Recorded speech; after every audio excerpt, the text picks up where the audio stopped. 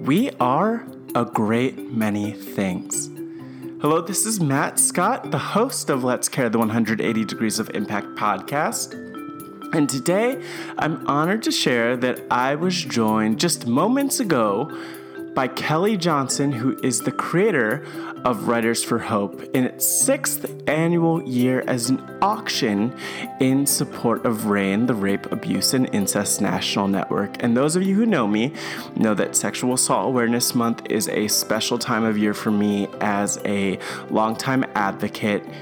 And I was really excited to dive in and talk with Kelly because we dove into the impacts of trauma. We dove into post-traumatic growth and how she's created something so beautiful in the form of Writers for Hope. And we dove into self-care. And really, while we got real, it was also raw and inspiring. And I'm so thankful for the time that Kelly gave me, especially in a busy time for her. If there's one thing I want to do, other than plugging the 180 Degrees of Impact podcast or telling you to go to www.lets.care to learn more about 180 Degrees of Impact, it's actually telling you to go check out Writers for Hope. And I know some of you are already Googling it. You're typing with your fingers trying to figure out where Writers for Hope is. And I am really happy to tell you that if you want to learn more about Writers for Hope, just go to writersforhope.com, where you can place a bid all this week for an item, and all proceeds go to RAINN, the Rape, Abuse, and Incest National Network. So without further ado, here is my conversation with Kelly. Take a listen. Hello, everyone, and welcome to 180 Degrees of Impact. My name is Matt Scott, and today I am very thankful and honored to be joined, especially, as I was saying before, on such short notice, by Kelly Johnson. Kelly, how are you doing? I'm doing great. Thank you. I'm so excited to be here. Yeah, and I'm glad to have you to dive in. And I mean, I'll also say, just like for transparency for people and for you who are wondering, like, how do you meet the people who you talk with through 180 Degrees of Impact? I saw, you and Writers for Hope on Twitter, thanks to Elizabeth or Liz Acevedo, who was posting about the organization and the auction. And so that's how this came about. And I think that's one of the cool things about 180 Degrees of Impact, because I am genuinely interested in learning like your story, and we'll definitely get into it. But the power of social media, basically, I guess, is the lesson there. Yeah, it's amazing. Yeah, absolutely. Go through that. Yeah, and I feel like I want to actually dive in and like hear more about how. Well, I have so many questions, but about how you've used social media to connect. And just your story overall. But I would love if as we start out, you could introduce yourself to the 180 Degrees of Impact audience. Sure. My name is Kelly Johnson. I am the creator of the Writers for Hope annual online auction. Since 2014, it's brought together authors and agents and editors who donate work critiques or signed books or other book-related items, and 100% of the proceeds go to the Rape, Abuse, and Incest National Network, which is based down in DC. It's really cool to hear about your background and a little bit about Writers for Hope, and we're going to get into that much more. I'm sure anyone who's watching or listening is probably wondering, though, like, why did you decide to start Writers for Hope? And in particular, I'm wondering, why was writing the focus of, or writers and their work, a focus of what you were doing? Sure. Well, so I've always been very interested in writing, and I grew up a big book reader, and it was always something that was really important to me. And then, so a little bit about my personal background is I grew up in New York on Long Island, and then I ended up actually down in DC for college. I went to American University down there, and I worked in government jobs for a while because it's DC, and that's one of the things you do when you live down there. And I had a job out in Virginia, maybe 75 miles west of DC, but I was living in DC. So every day I got up at around 3:15 so I could make my 4:15 van pool and drive that out and it was kind of a crazy commute. But one day, as I was leaving for work, there had been an individual who had followed somebody into the apartment building. He didn't live there, and he was kind of just out in the hallways. And when I left for work that morning, he forced his way into the apartment, and I was beaten, strangled, and raped. Now, I hate using this word because it feels so wrong, but it's also accurate. Very lucky that morning because my best friend was there and she was able to get the police there. And the individual who did this was arrested on site and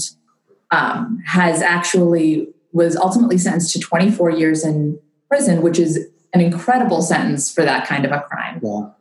So frequently people receive very little, if anything. I had such a fortunate life up until that point. It was really idyllic, and I was very lucky to be surrounded by people who really supported me.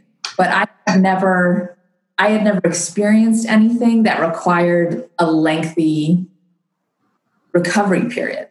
And I went to therapy right away, which was wonderful. And again, just had people around me who I could talk to, which for me was just all that really got me through. And as I got more involved with the legal case against him, and then I discovered RAINN and was really using their resources. Their hotline is incredible. I use their online hotline a lot. I became more aware of how uncommon my story was in the realm of this crime. To have so much support and to have the legal system really work for me, and to have him go to jail, and just all of those steps, there was so many things that could have stood in the way of that. And I went through a period where this was probably 3 years after the fact. I had done a lot of my personal recovery and was really working on that and was starting to feel more solid on my feet. And all the progress that I was making kept kind of taking a few steps back because I started really seeking stories about rape in the news. And it was, I don't know that you can really necessarily call it survivor's guilt, but it was something in that realm of, I had so much support and there were so many people out there who didn't. And I felt like the least I could do was read their stories. Yeah. But I still wasn't helping them. And I was also completely undoing any of the work that I had done for myself and was getting to a point where I was going to be useless to everybody. And my mom really helped with that because I was talking to her about it and I was having really difficult times regularly, going to the bathroom at work so that I could just cry for a few minutes before coming back.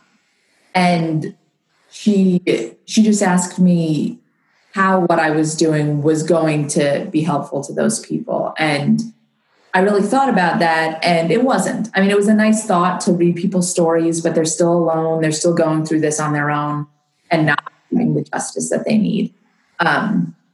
So I was hurting myself in the process.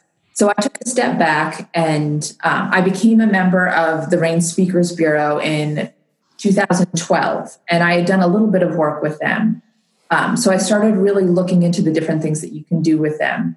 And in 2013, I hosted a fundraising dinner in New York. And that was mostly just people who I knew and people I was really comfortable with. And the turnout was great and everyone was really lovely. And I was trying to think of a way that I could kind of keep moving it forward. And so in March of 2014, and I chose March because that was the month that I was attacked. So it was a month that I felt like I needed to do something. And also April is Sexual Assault Awareness Month, so it kind of dovetailed well into that. I decided to try an online auction. And I had a lot of my time on Twitter. It really kind of came together because of social media. I spent following authors who I liked, whose books who I had read, and different agents who spoke a lot about the publishing world. And so I decided to just send them all emails, the people who I followed, and see if anybody would be willing to be part of what at that point was a 24-hour auction. Yeah. So I drafted up this email and I went to send it, and I was just terrified. I mean, the thought of reaching out to these people who didn't know me from a hole in the wall to ask to try to be part of this completely untested event was absolutely terrifying to me.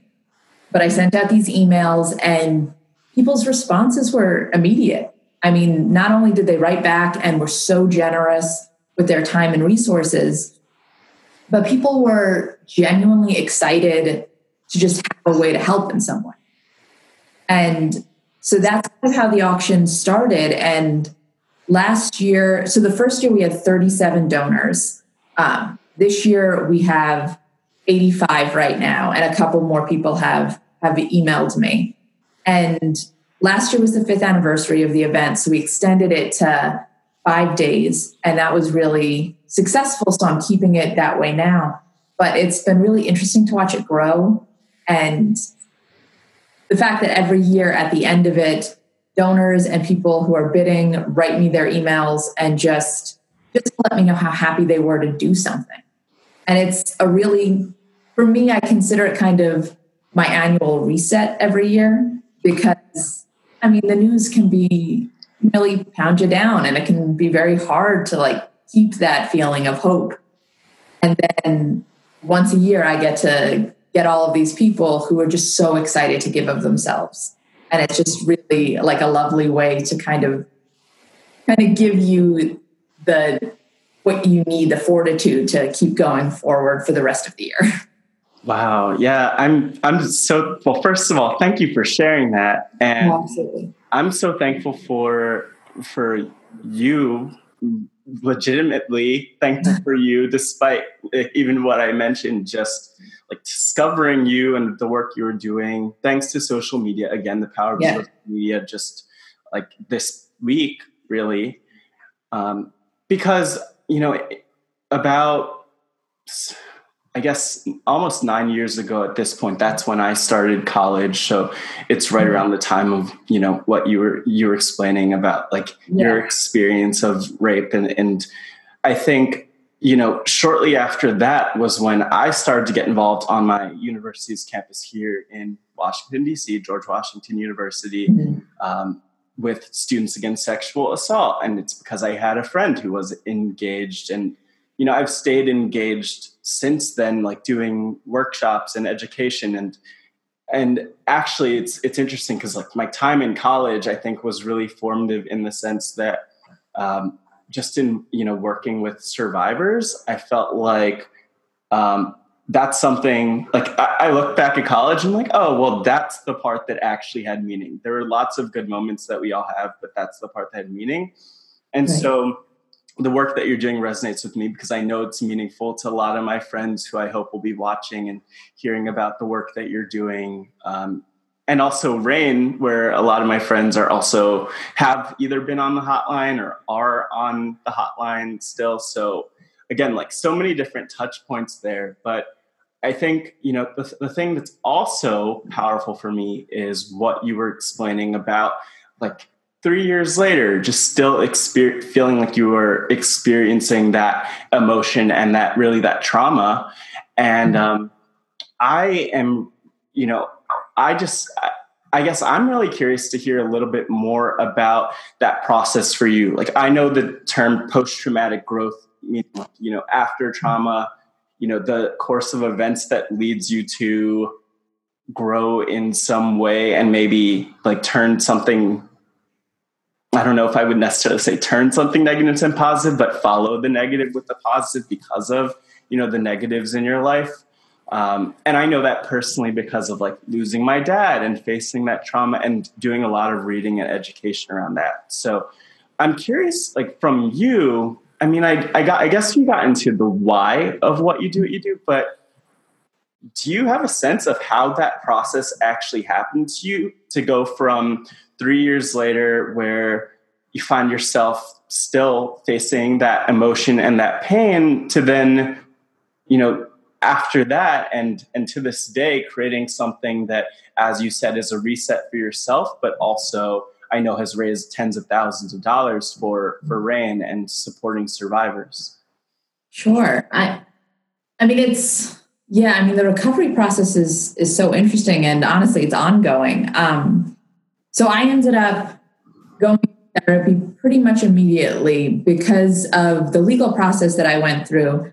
Down in DC, they have crime victim services. And so the first therapist who I went to was through that. And I remember going to see her and her telling me, like talking to me about all the different things and talking to me about post-traumatic stress disorder and saying that I would likely be diagnosed with post-traumatic stress disorder if I was still experiencing distress a month after the event. And I remember laughing and saying, well, sign me up. I mean, it's done. I'm only going to still be experiencing stress a month after this event. Exactly. And so this past Monday was actually the 9-year mark. Wow. And I mean, there's still very bad days that I'll have. And even knowing that, looking back now, I mean, the stuff that I'm able to do now, I never thought I would be able to in the years that followed. I mean, it was roughly 11 months before I slept alone again. I mean, I had my mom sleeping in the room with me. My sister would come and visit. My best friend who I lived with, like, I just needed somebody to be in the room with me. Mm-hmm. And I remember thinking, well, I'm never going to live alone again, and I'm never going to do stuff on my own again, and that's okay. And just being very much like, this is the new normal for me. Yeah. It's got to be somebody within shouting distance at all times. And so it was, I mean, looking back at it now, it all seems very like a long process. In the moment, nothing felt really long. It all seemed like it was happening very quickly.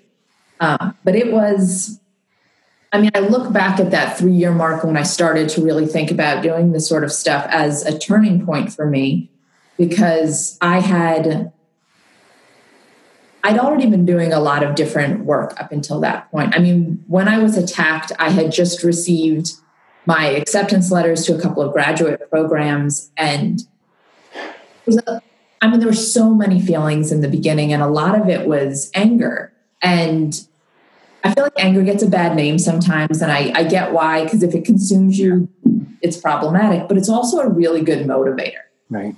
I remember going to a hotel the day after the attack with my family and being alone in the bathroom for a minute and just looking at myself in the mirror and saying out loud, like, he has taken so much from you, but from this point forward, anything that you give up, you are giving away. Like, wow. Taking it anymore, you're giving stuff away, so don't give anything away. And I started going back night school that September, so about 6 months later. And when I look back on it now, I feel like I could have been a little bit kinder to myself and given myself a little bit more breathing room. Yeah. But in the moment, it's what I had to do. I couldn't miss a step. I had to keep pushing forward. And so by the time the 3-year mark rolled around, I was done with school. I had moved to a different job. I was kind of getting back I had joined a community theater. So I was doing something that wasn't like holding my best friend's hand all the time. It was something I was doing. And I had started thinking about leaving DC, because I refused to leave DC in the beginning because I felt like that was giving ground that I didn't want to give. But at this point, it started to feel like something that could be my choice. And I looked into taking a trip to Ireland, which I had studied there for a semester when I was in college, and I'd always wanted to go back. And it was going to be a trip that I was going to do on my own, which was mind-boggling to me, that because I had thought I would never be able to do anything like that on my own again. And the fact that I was really considering it was such a big step. And so the 3-year mark to me will always stand out as kind of the time where I was able to stop just focusing on present together and start thinking about things I would do in the future. Yeah. And so from there, really getting involved in raising money for RAINN ended up being a big coping mechanism for me going forward, because it felt like I was doing something. And it kind of kept me from going back into that dark place where I felt like I had to find all of this information. I had to ferret out all of these really dark stories to feel like I was contributing in some way, even if it wasn't. So now I do the auction every year, which is great. And I keep in touch with RAINN a lot. As of this year, I was very honored to be included on their National Leadership Council, which has just been wonderful. Mm-hmm. There are still days where just everything screeches to a halt for me. And there are the obvious things that can trigger things and that can make you think about bad times. But what always gets me are the ones you don't expect. And this was a few years ago, but I don't know if you ever saw the movie Gravity with Sandra Bullock, where she's out in space. I haven't seen it. Yeah, so she is an astronaut out in space, and everything goes wrong. And basically the entirety of the movie is her alone in space trying to figure out how to get home. And I went into that movie thinking, okay, like it'll be interesting to watch a space movie. They're always a little bit stressful. But there was nothing innately triggering about what I was about to watch. And I spent 75% of it just crying in my seat, but also feeling unable to move. Like I couldn't get up and leave. And thinking about it after the fact, because I couldn't figure out what in all the world was bothering me so much in that moment. But thinking about it after the fact, the thought of being alone in pitch blackness, suffocating to death, and yelling and not knowing if anybody could hear you. I mean, all of those things brought me back to a dark hallway where I'm being strangled and being told that if I don't stop screaming, he'll make me stop breathing. And it was something that it never occurred to me going into that movie that it would make me think of anything. And it just laid me out. Yeah. There are a lot of things now that I can plan for. And I know, this will upset me, or this will be a little bit hard, so I'll have to be prepared for it. But every once in a while, one of those things will come up that wasn't even on my radar. And those are the things that really kind of slam you. Yeah. I mean, and I think you touched on something that's so critical, I think, as a message to share with people who haven't experienced that, and also with people who have experienced that too, especially when they're in their like earlier stages, which is just that there is no timeline. There's no set timeline or no set process when it comes to navigating trauma in that way, or in terms of facing an event that leaves a major impact on you. And, you mentioned reading people's stories before. And so I'm actually really curious to hear from you. Did you find that those stories, provided any comfort or had some sort of impact on you? Or did that really not factor into has that really not factored into your experience? Or in other words, what was the value of seeing and reading and hearing other people's stories, especially, in those first few years, as you mentioned? Right. Well, a lot of the stories that I was reading at first were more harmful than good for me, because they weren't coming from the survivors of the attacks. They were newspaper articles, and they were blurbs about this horrible thing happened here. And so that sort of stuff was definitely just sending me in a spiral. But since then, RAINN posts survivor stories, and reading the actual words of somebody who has gone through this, I find comforting and empowering. And just, there's, as horrible as all of this is, there's always a certain amount of, I don't feel like happiness is the right word, but but something in that family at knowing that this person feels like they can talk about it. Because there's such a relief that comes with actually talking about it when you finally can. Mm-hmm.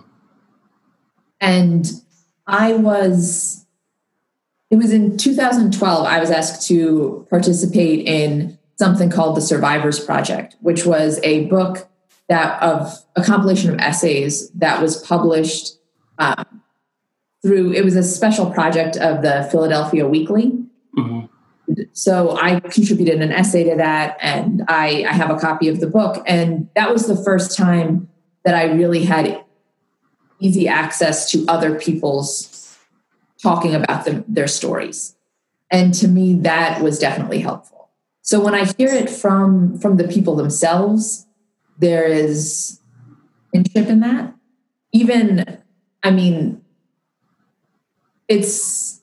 I feel like when you talk to people who have gone through different assaults, there's always a tendency to basically say like, but it's not as bad as what you went through. Like I've had people talk to me because of the violence of the attack against me, and be like, well, I experienced this, but I don't want to act like it's as bad as you went through. And I don't really think that that's necessarily a thing. I mean, it's just a bunch of different types of equally bad situations. I mean, I was attacked by a stranger, and it was very violent and it was very brutal, but I can't imagine what it would be like to be attacked by somebody who you trust. Mm-hmm. There's such a horror in that I'll never understand. And I was so lucky with my experience within the justice system. And so many people aren't. I mean, forget just the fact that most people accused may not see the inside of a courtroom or will just get a slap on the wrist. You also have so many people who don't even feel like they can come forward and talk about it because of the retribution behind it. Mm-hmm. So, I mean, when I hear people able to tell their stories, and my story is in some ways an outlier. I mean, I think it's only 19% of people who are attacked by strangers. And to have that and to have the brutality of it in a way makes me a very palatable survivor. I mean, I've done public speaking and I've gone to places to talk about it.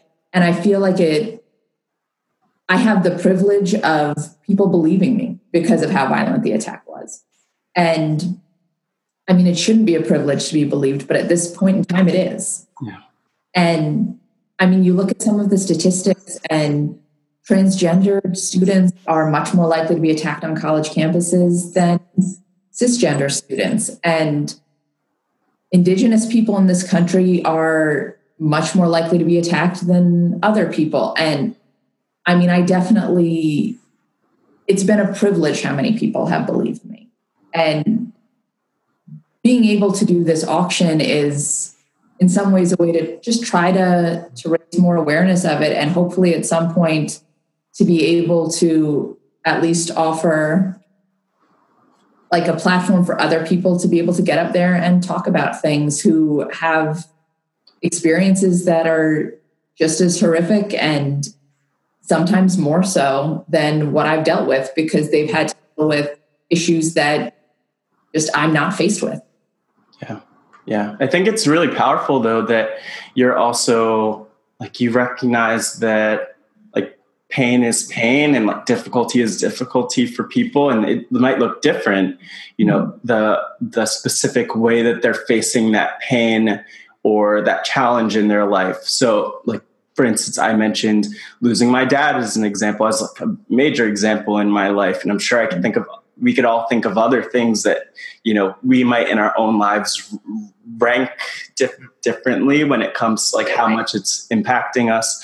But I think another thing that I've said to some people, and I think people often struggle to like accept this, is that like everyone has their worst. And so for me, like I would probably say right now, it's like dealing with that and navigating that grief and that loss, and then turning that into something and just trying to also figure out, on those days where I'm really down or struggling, like how do I get through that or navigate that? And so I think that, that's what that looks like for me, but that looks different for lots of people. And so I hope that if people are listening or watching this, that they could also like see their own experience, in what you're saying. But I think also the other piece, like around just stories, I feel like in just listening to you, the tie-in with like all of these authors, and I was flipping through the donors page and seeing all the faces and like looking at just what some of the donations were for this or are for this year, because the auction is coming up very soon. I was really thinking to myself, like, it's so powerful. I experienced it through 180 Degrees of Impact. You're a great example of that, of someone who's like decided to take the time out. And I'm so grateful to share your story and, everything that you've experienced and also just what's in your mind. But like looking at all of the authors and looking at, what you're doing with your auction, it's just so powerful to see that people are really behind it and that it's so meaningful. And something I was thinking about earlier today is just that I'm sure if you or if I or anyone were to go to those authors and ask them, why do I support? There'd be so many different stories. And I know that on your website, you talk about how 1 in 6 women, and I believe 1 in 33 men in their lifetime are sexually assaulted. And so it's just interesting to think about how, and I say this in workshops that I do, that, often there's a large number of people who have been sexually assaulted or experienced some form of sexual violence. But then, there are also so many survivors out there, and, often we don't know it. And that's something I tell people to keep in mind. And so it's just interesting to think how much people are touched by this, whether it's you or a friend or a story you've heard in the media. Totally. It's such an incredibly dehumanizing crime. Mm-hmm. And what happened to me, of course, was deeply impactful on my life, but it also greatly impacted the lives of every single person who loved me. Mm-hmm. My parents drove down in the middle of the night, basically. Mm-hmm. And my brother and sister were coming there, and it had this ripple effect on everybody. And I've watched everyone in my life deal with the trauma of that. Yeah. I can't think of anybody who was more traumatized along with me than my best friend, who was another victim of the attack, in that she had to, as she struggled to get the police there, she had to listen to me being attacked. And we had to deal with that. And she saved my life completely, because he was very clear that he did not plan on leaving me alive. And had she not gotten the police there, he would have killed me. And then if he had known that she was in the apartment, he probably would have then gone after her. She completely saved our lives, but she was left dealing with guilt over somebody else's criminal choices, because while she saved my life, neither one of us could stop what happened. And I think after the fact, it was easy to see how things impacted me, because I was the primary victim of the physical assault. But there were times where I felt like people didn't completely grasp that she was just as much a victim of this attack. And then as a result of that, our friends who came to the hospital that morning and who were there for us throughout all of all of our healing together, and our parents and our siblings and our extended family. I mean, all of these people still deal with the trauma of what was ultimately 15 minutes of my life. Yeah.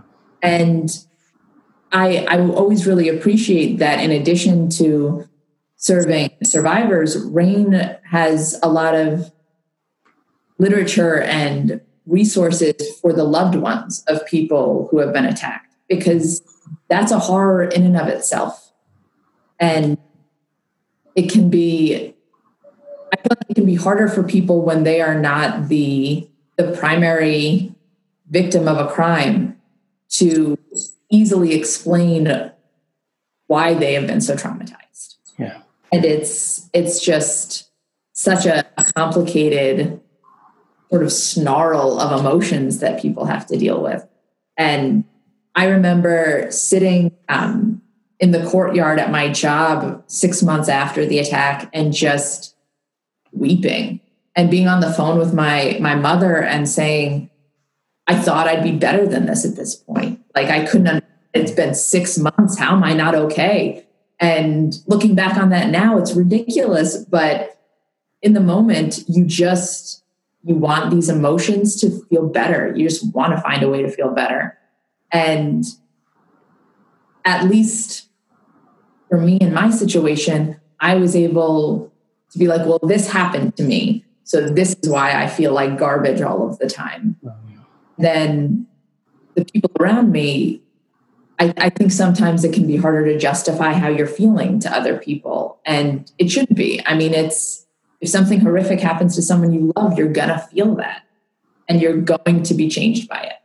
Yeah. And I'm really hoping, and it really seems that, and I'm pretty sure this is the case, that, even then, or back then, I should say, the conversation wasn't what it was. The way that stories were being shared weren't what they are now. And we didn't even have,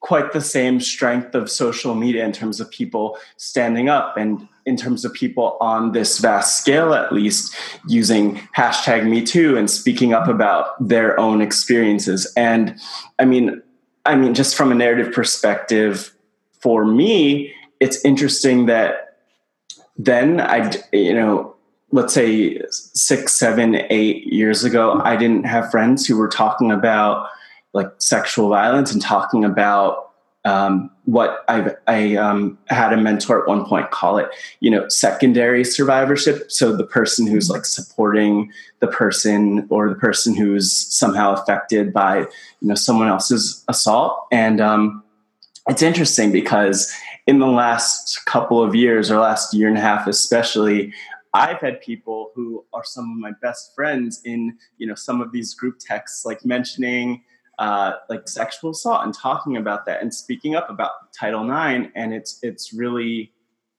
I think, good that there's more of the dialogue, because I hope that people will continue to hear stories and then realize, like, okay, I was assaulted, or my friend was assaulted. Here are some of the realities of that, or here's like what I need to know. For instance, that there is no set normal response, or there is no set story, one narrative for how things take place or how they go, and as we've already talked about. And also there's no, set reaction in the sense of, hey, I'm going to continue to feel upset, or to continue to feel beaten down by this. Cause that is something that could happen. But I think you're also a great example of like somehow creating something out of this that is really beautiful and impactful, as you mentioned. And I kind of want to get into that, because I'm wondering for you, how did you even like get to the point where you're creating what you've created? Because for me, I kind of like what you're saying, like you wrote that email to some of the authors that you follow on social media, and then you were mortified. And so I feel like that's me. And I would probably hesitate to do that, especially if I'm asking for a donation that I can include in an auction? Because that's another level where they're thinking, I don't want an autograph and send you a book. I don't know what this is. I need, I don't know. So how did you manage, at least from a process perspective, to create what you've created with the auction now in its sixth year, I think I read? Yes. Wow. Yeah. It's 6th year. It's crazy to think about that. But yeah, I mean, it definitely, every single time I hit send, it was terrifying. And it was just, everything about it felt horrific to me. But I think the only reason that I kept hitting send was because it was something that just had such an impact on me. I felt I had to do something or I was just going to break apart. And so this was something that I could do. And even as horrifying as it was to hit send, it felt worse to do nothing. Yeah. That's what kept me doing it in the beginning.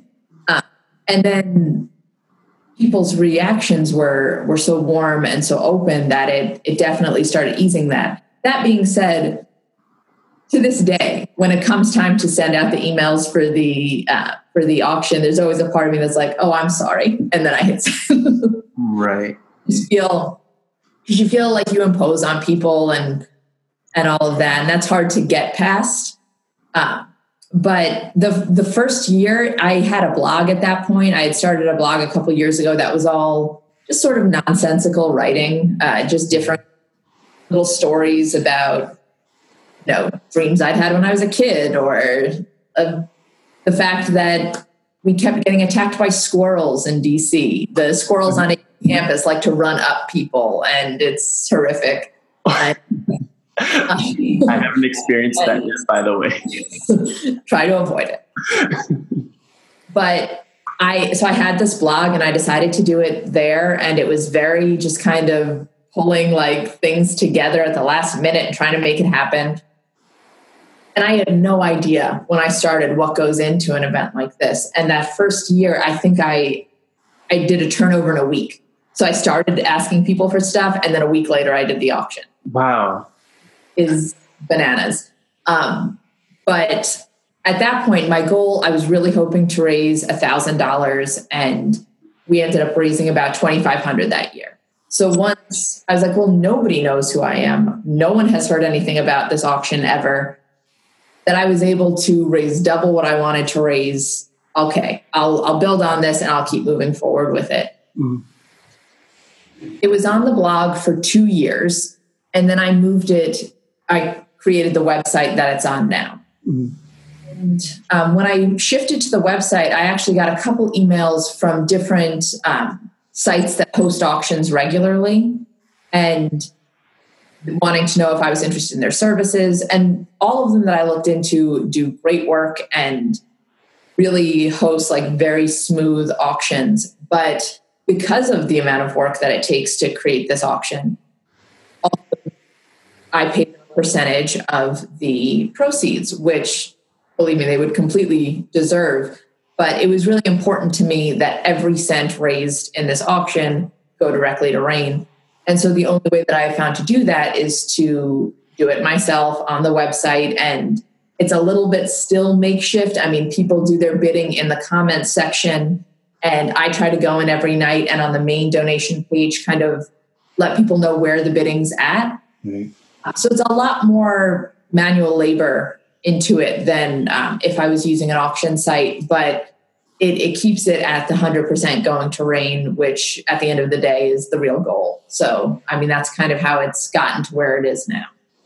Wow. I mean, and it's powerful. I feel like I'm in awe of this because, well, probably for a bunch of reasons, but because, I've been thinking a lot about how there are a lot of people who will champion politics as a way to create change and to make a difference. And that is powerful. And there are a lot of people who will also look to create technologies or innovations to change the world. And then there are people who are also doing a lot of fundraising that makes a difference. And I think just for me to look at just the amount and what's happening with what you've created, that you are running, as you said, in such a manual way, like it also reminds me, and I think should serve as a reminder for other people, that like sure, it's a lot of work to make a difference, but I think if you make the choice to do it, sure, you might be putting in a lot of those hours and a lot of that time, but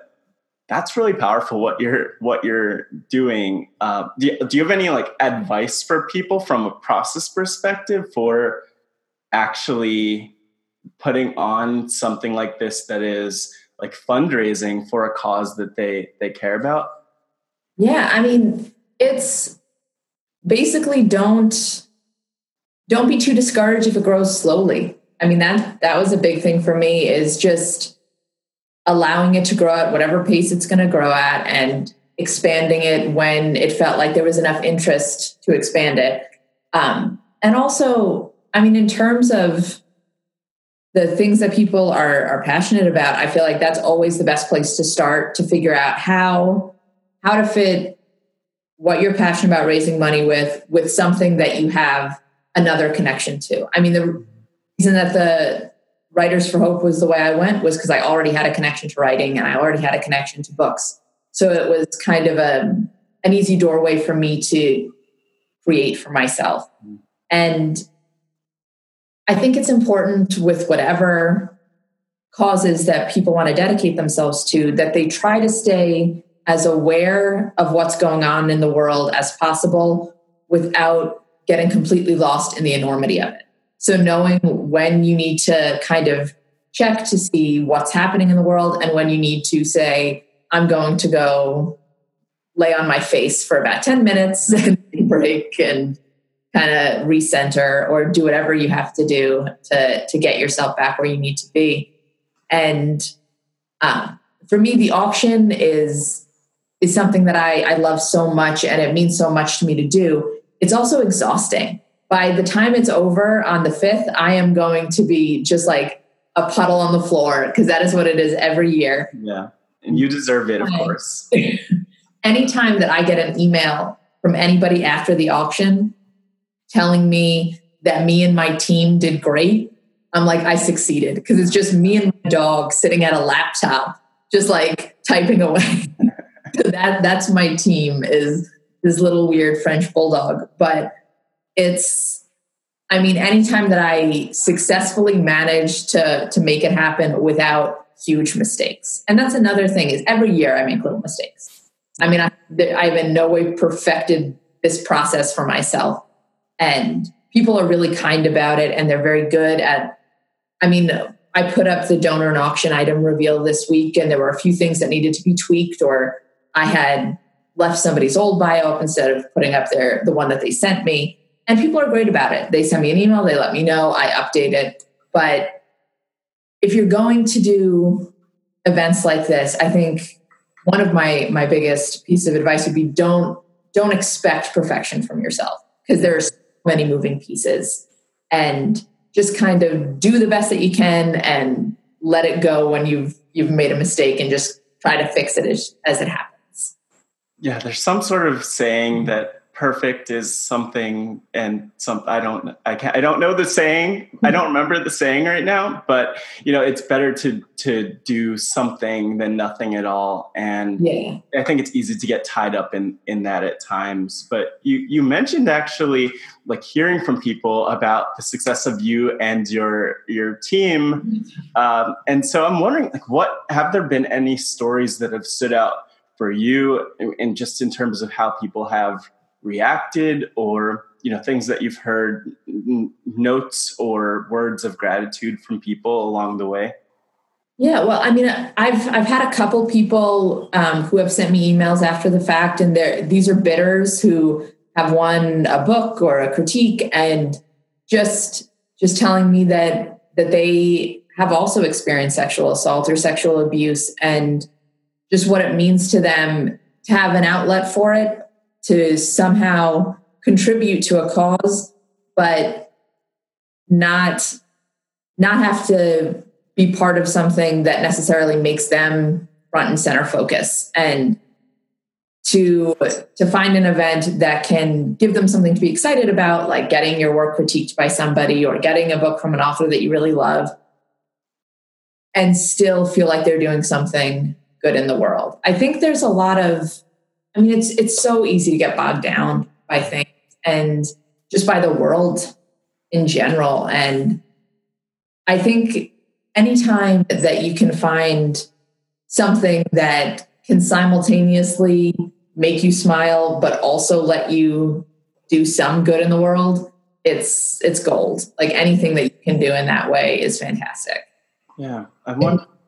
I've started in the last few years having people reach out to me asking if they can donate for various reasons. And that was huge for me to have somebody email me and ask me if they can give of their time is mind-boggling. Yeah.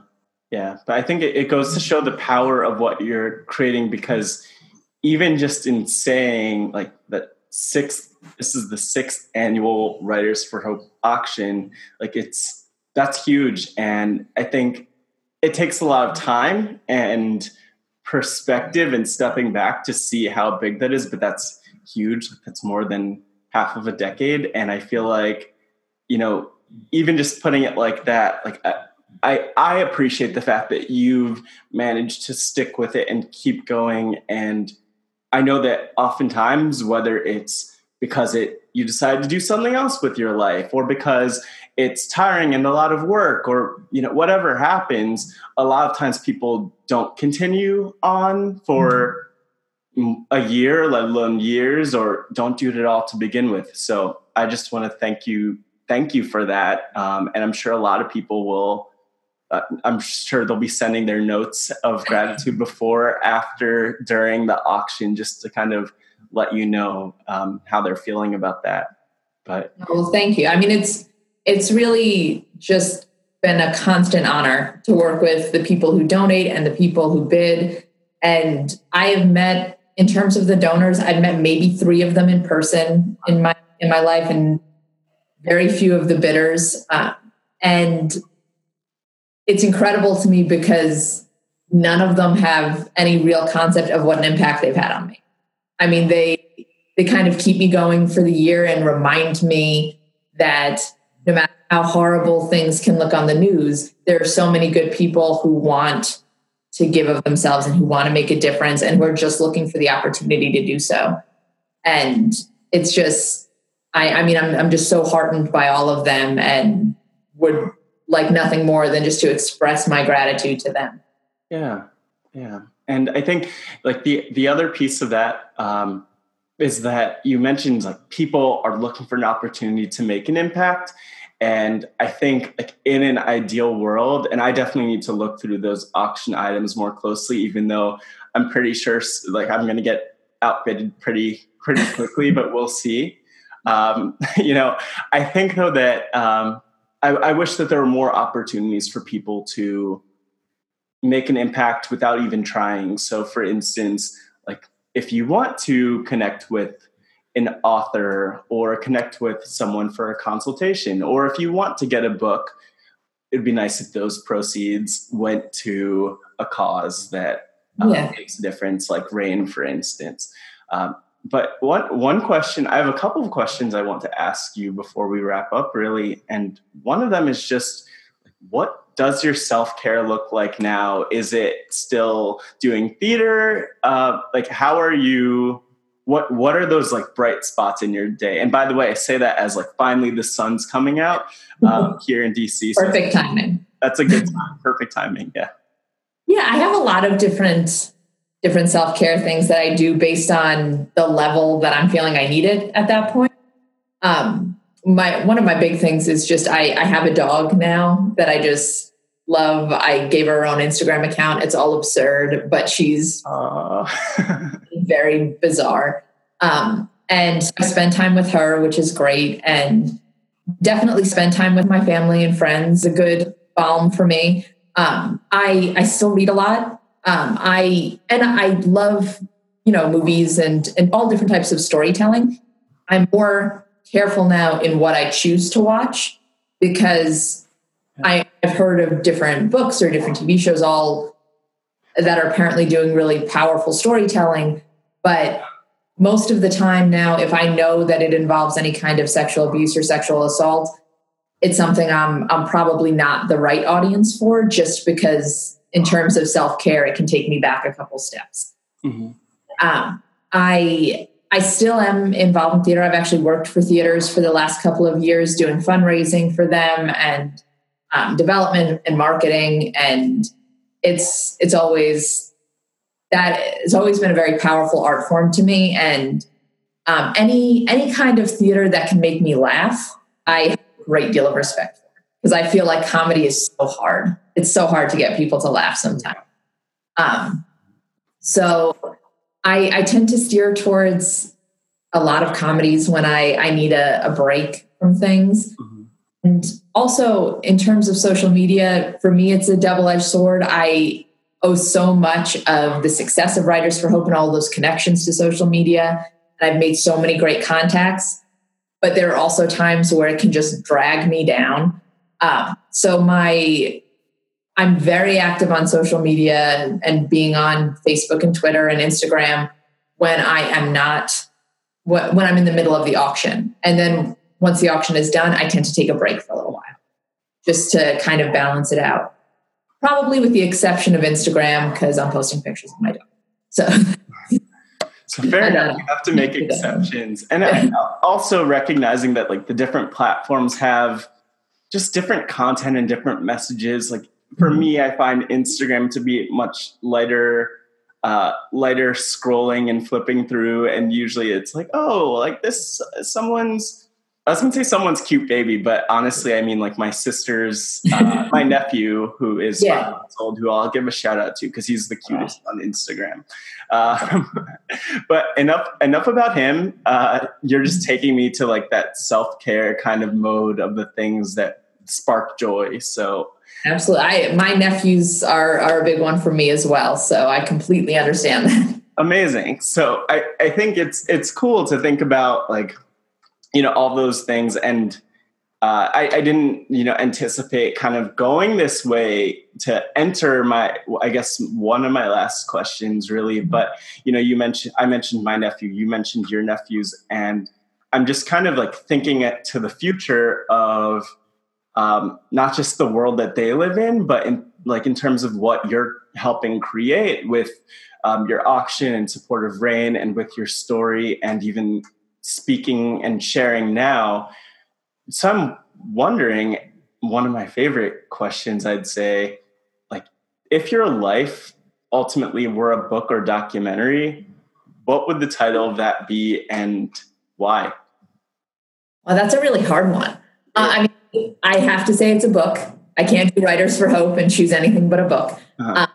But in terms of the title, that's difficult, I guess.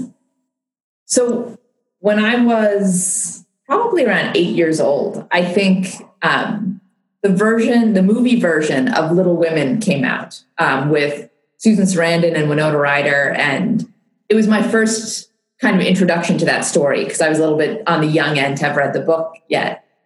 And I remember there was a scene in it that was just in the movie, not in the book. But Jo March is kind of making an argument for why women should have the vote.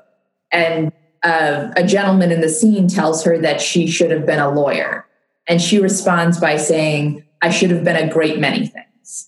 And I remember as a kid thinking, that's what I want to be when I grow up. I want to be a great many things. Like I've never had one particular, like this is the goal that I want to reach. And I feel like we're all a great many things because we all have these experiences and our own personal tragedies, but that's not all we are. It can become a big part of what motivates us to move forward, but we are all made up of so many different experiences and so many different choices. So I guess I think I would go with a great many things. Nice. I like that title a lot. And it's kind of making me think like, especially as we wrap up, is there anything like, I guess to reframe this question, almost like thinking about your story and being a great many things, often we only see like one dimension of a person and we don't get all of those layers, which is kind of one reason I try to like kind of go back and peel those layers and kind of get a little bit more to try to understand people more. But I'm wondering from you, is there anything that you want to share that you haven't shared already, or anything that you think like isn't mentioned in the conversation from your perspective, whether that's about sexual assault or about your potential of being a great many things, or about theater, whatever it might be? Is there anything that you've just had on your mind or heart that like you haven't shared and really want to share at this point?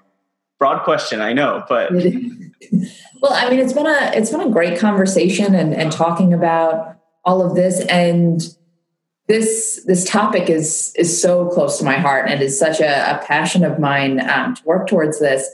And it's something that I can easily become consumed by. But I think the way that I don't is remembering all of the other things that I am, the things that I've been for long before I ever had to deal with this, and the new things that I've become since. And I mean, from the little things like being a Star Wars fan, or being way too into the idea of adult footy pajamas, all those odd little things. Right. And then, the bigger things of, being a daughter and a sister and an aunt and a friend, and being on the stage and being behind the scenes and writing, and just all of the different things that kind of create who you are, and the big defining moments. I mean, this was one enormous defining moment for me, but it wasn't the only one.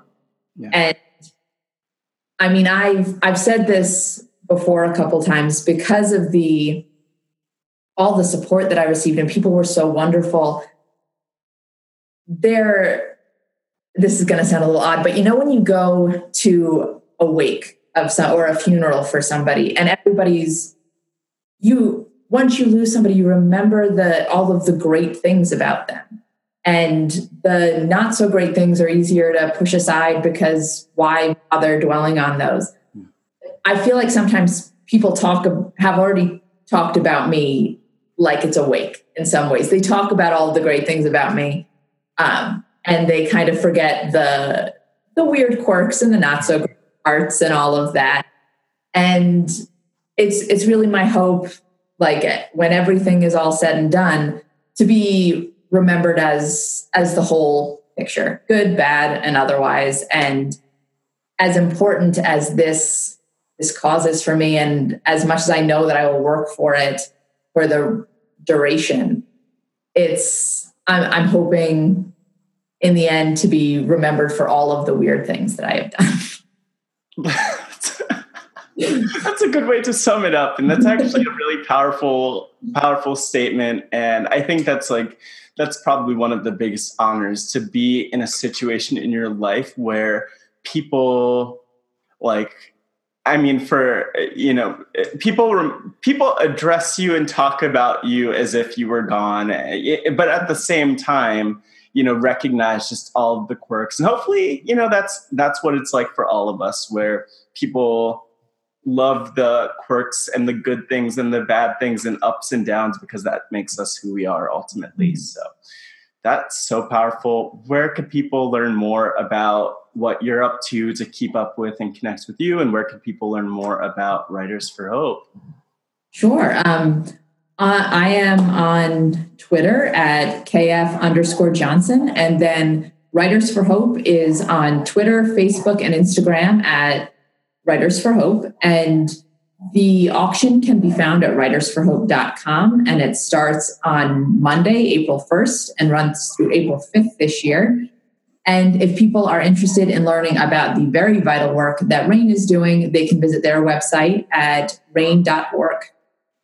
Awesome. Thank you so much, Kelly. I appreciate you taking the time out, especially because I know the auction's coming up, and you're a, just one person team, just taking care of everything. So thanks a lot for taking the time out and chatting. And I'm hoping that anyone who's listening is actively bidding. They know where to find it, so there are no excuses. And again, thanks for taking out the time.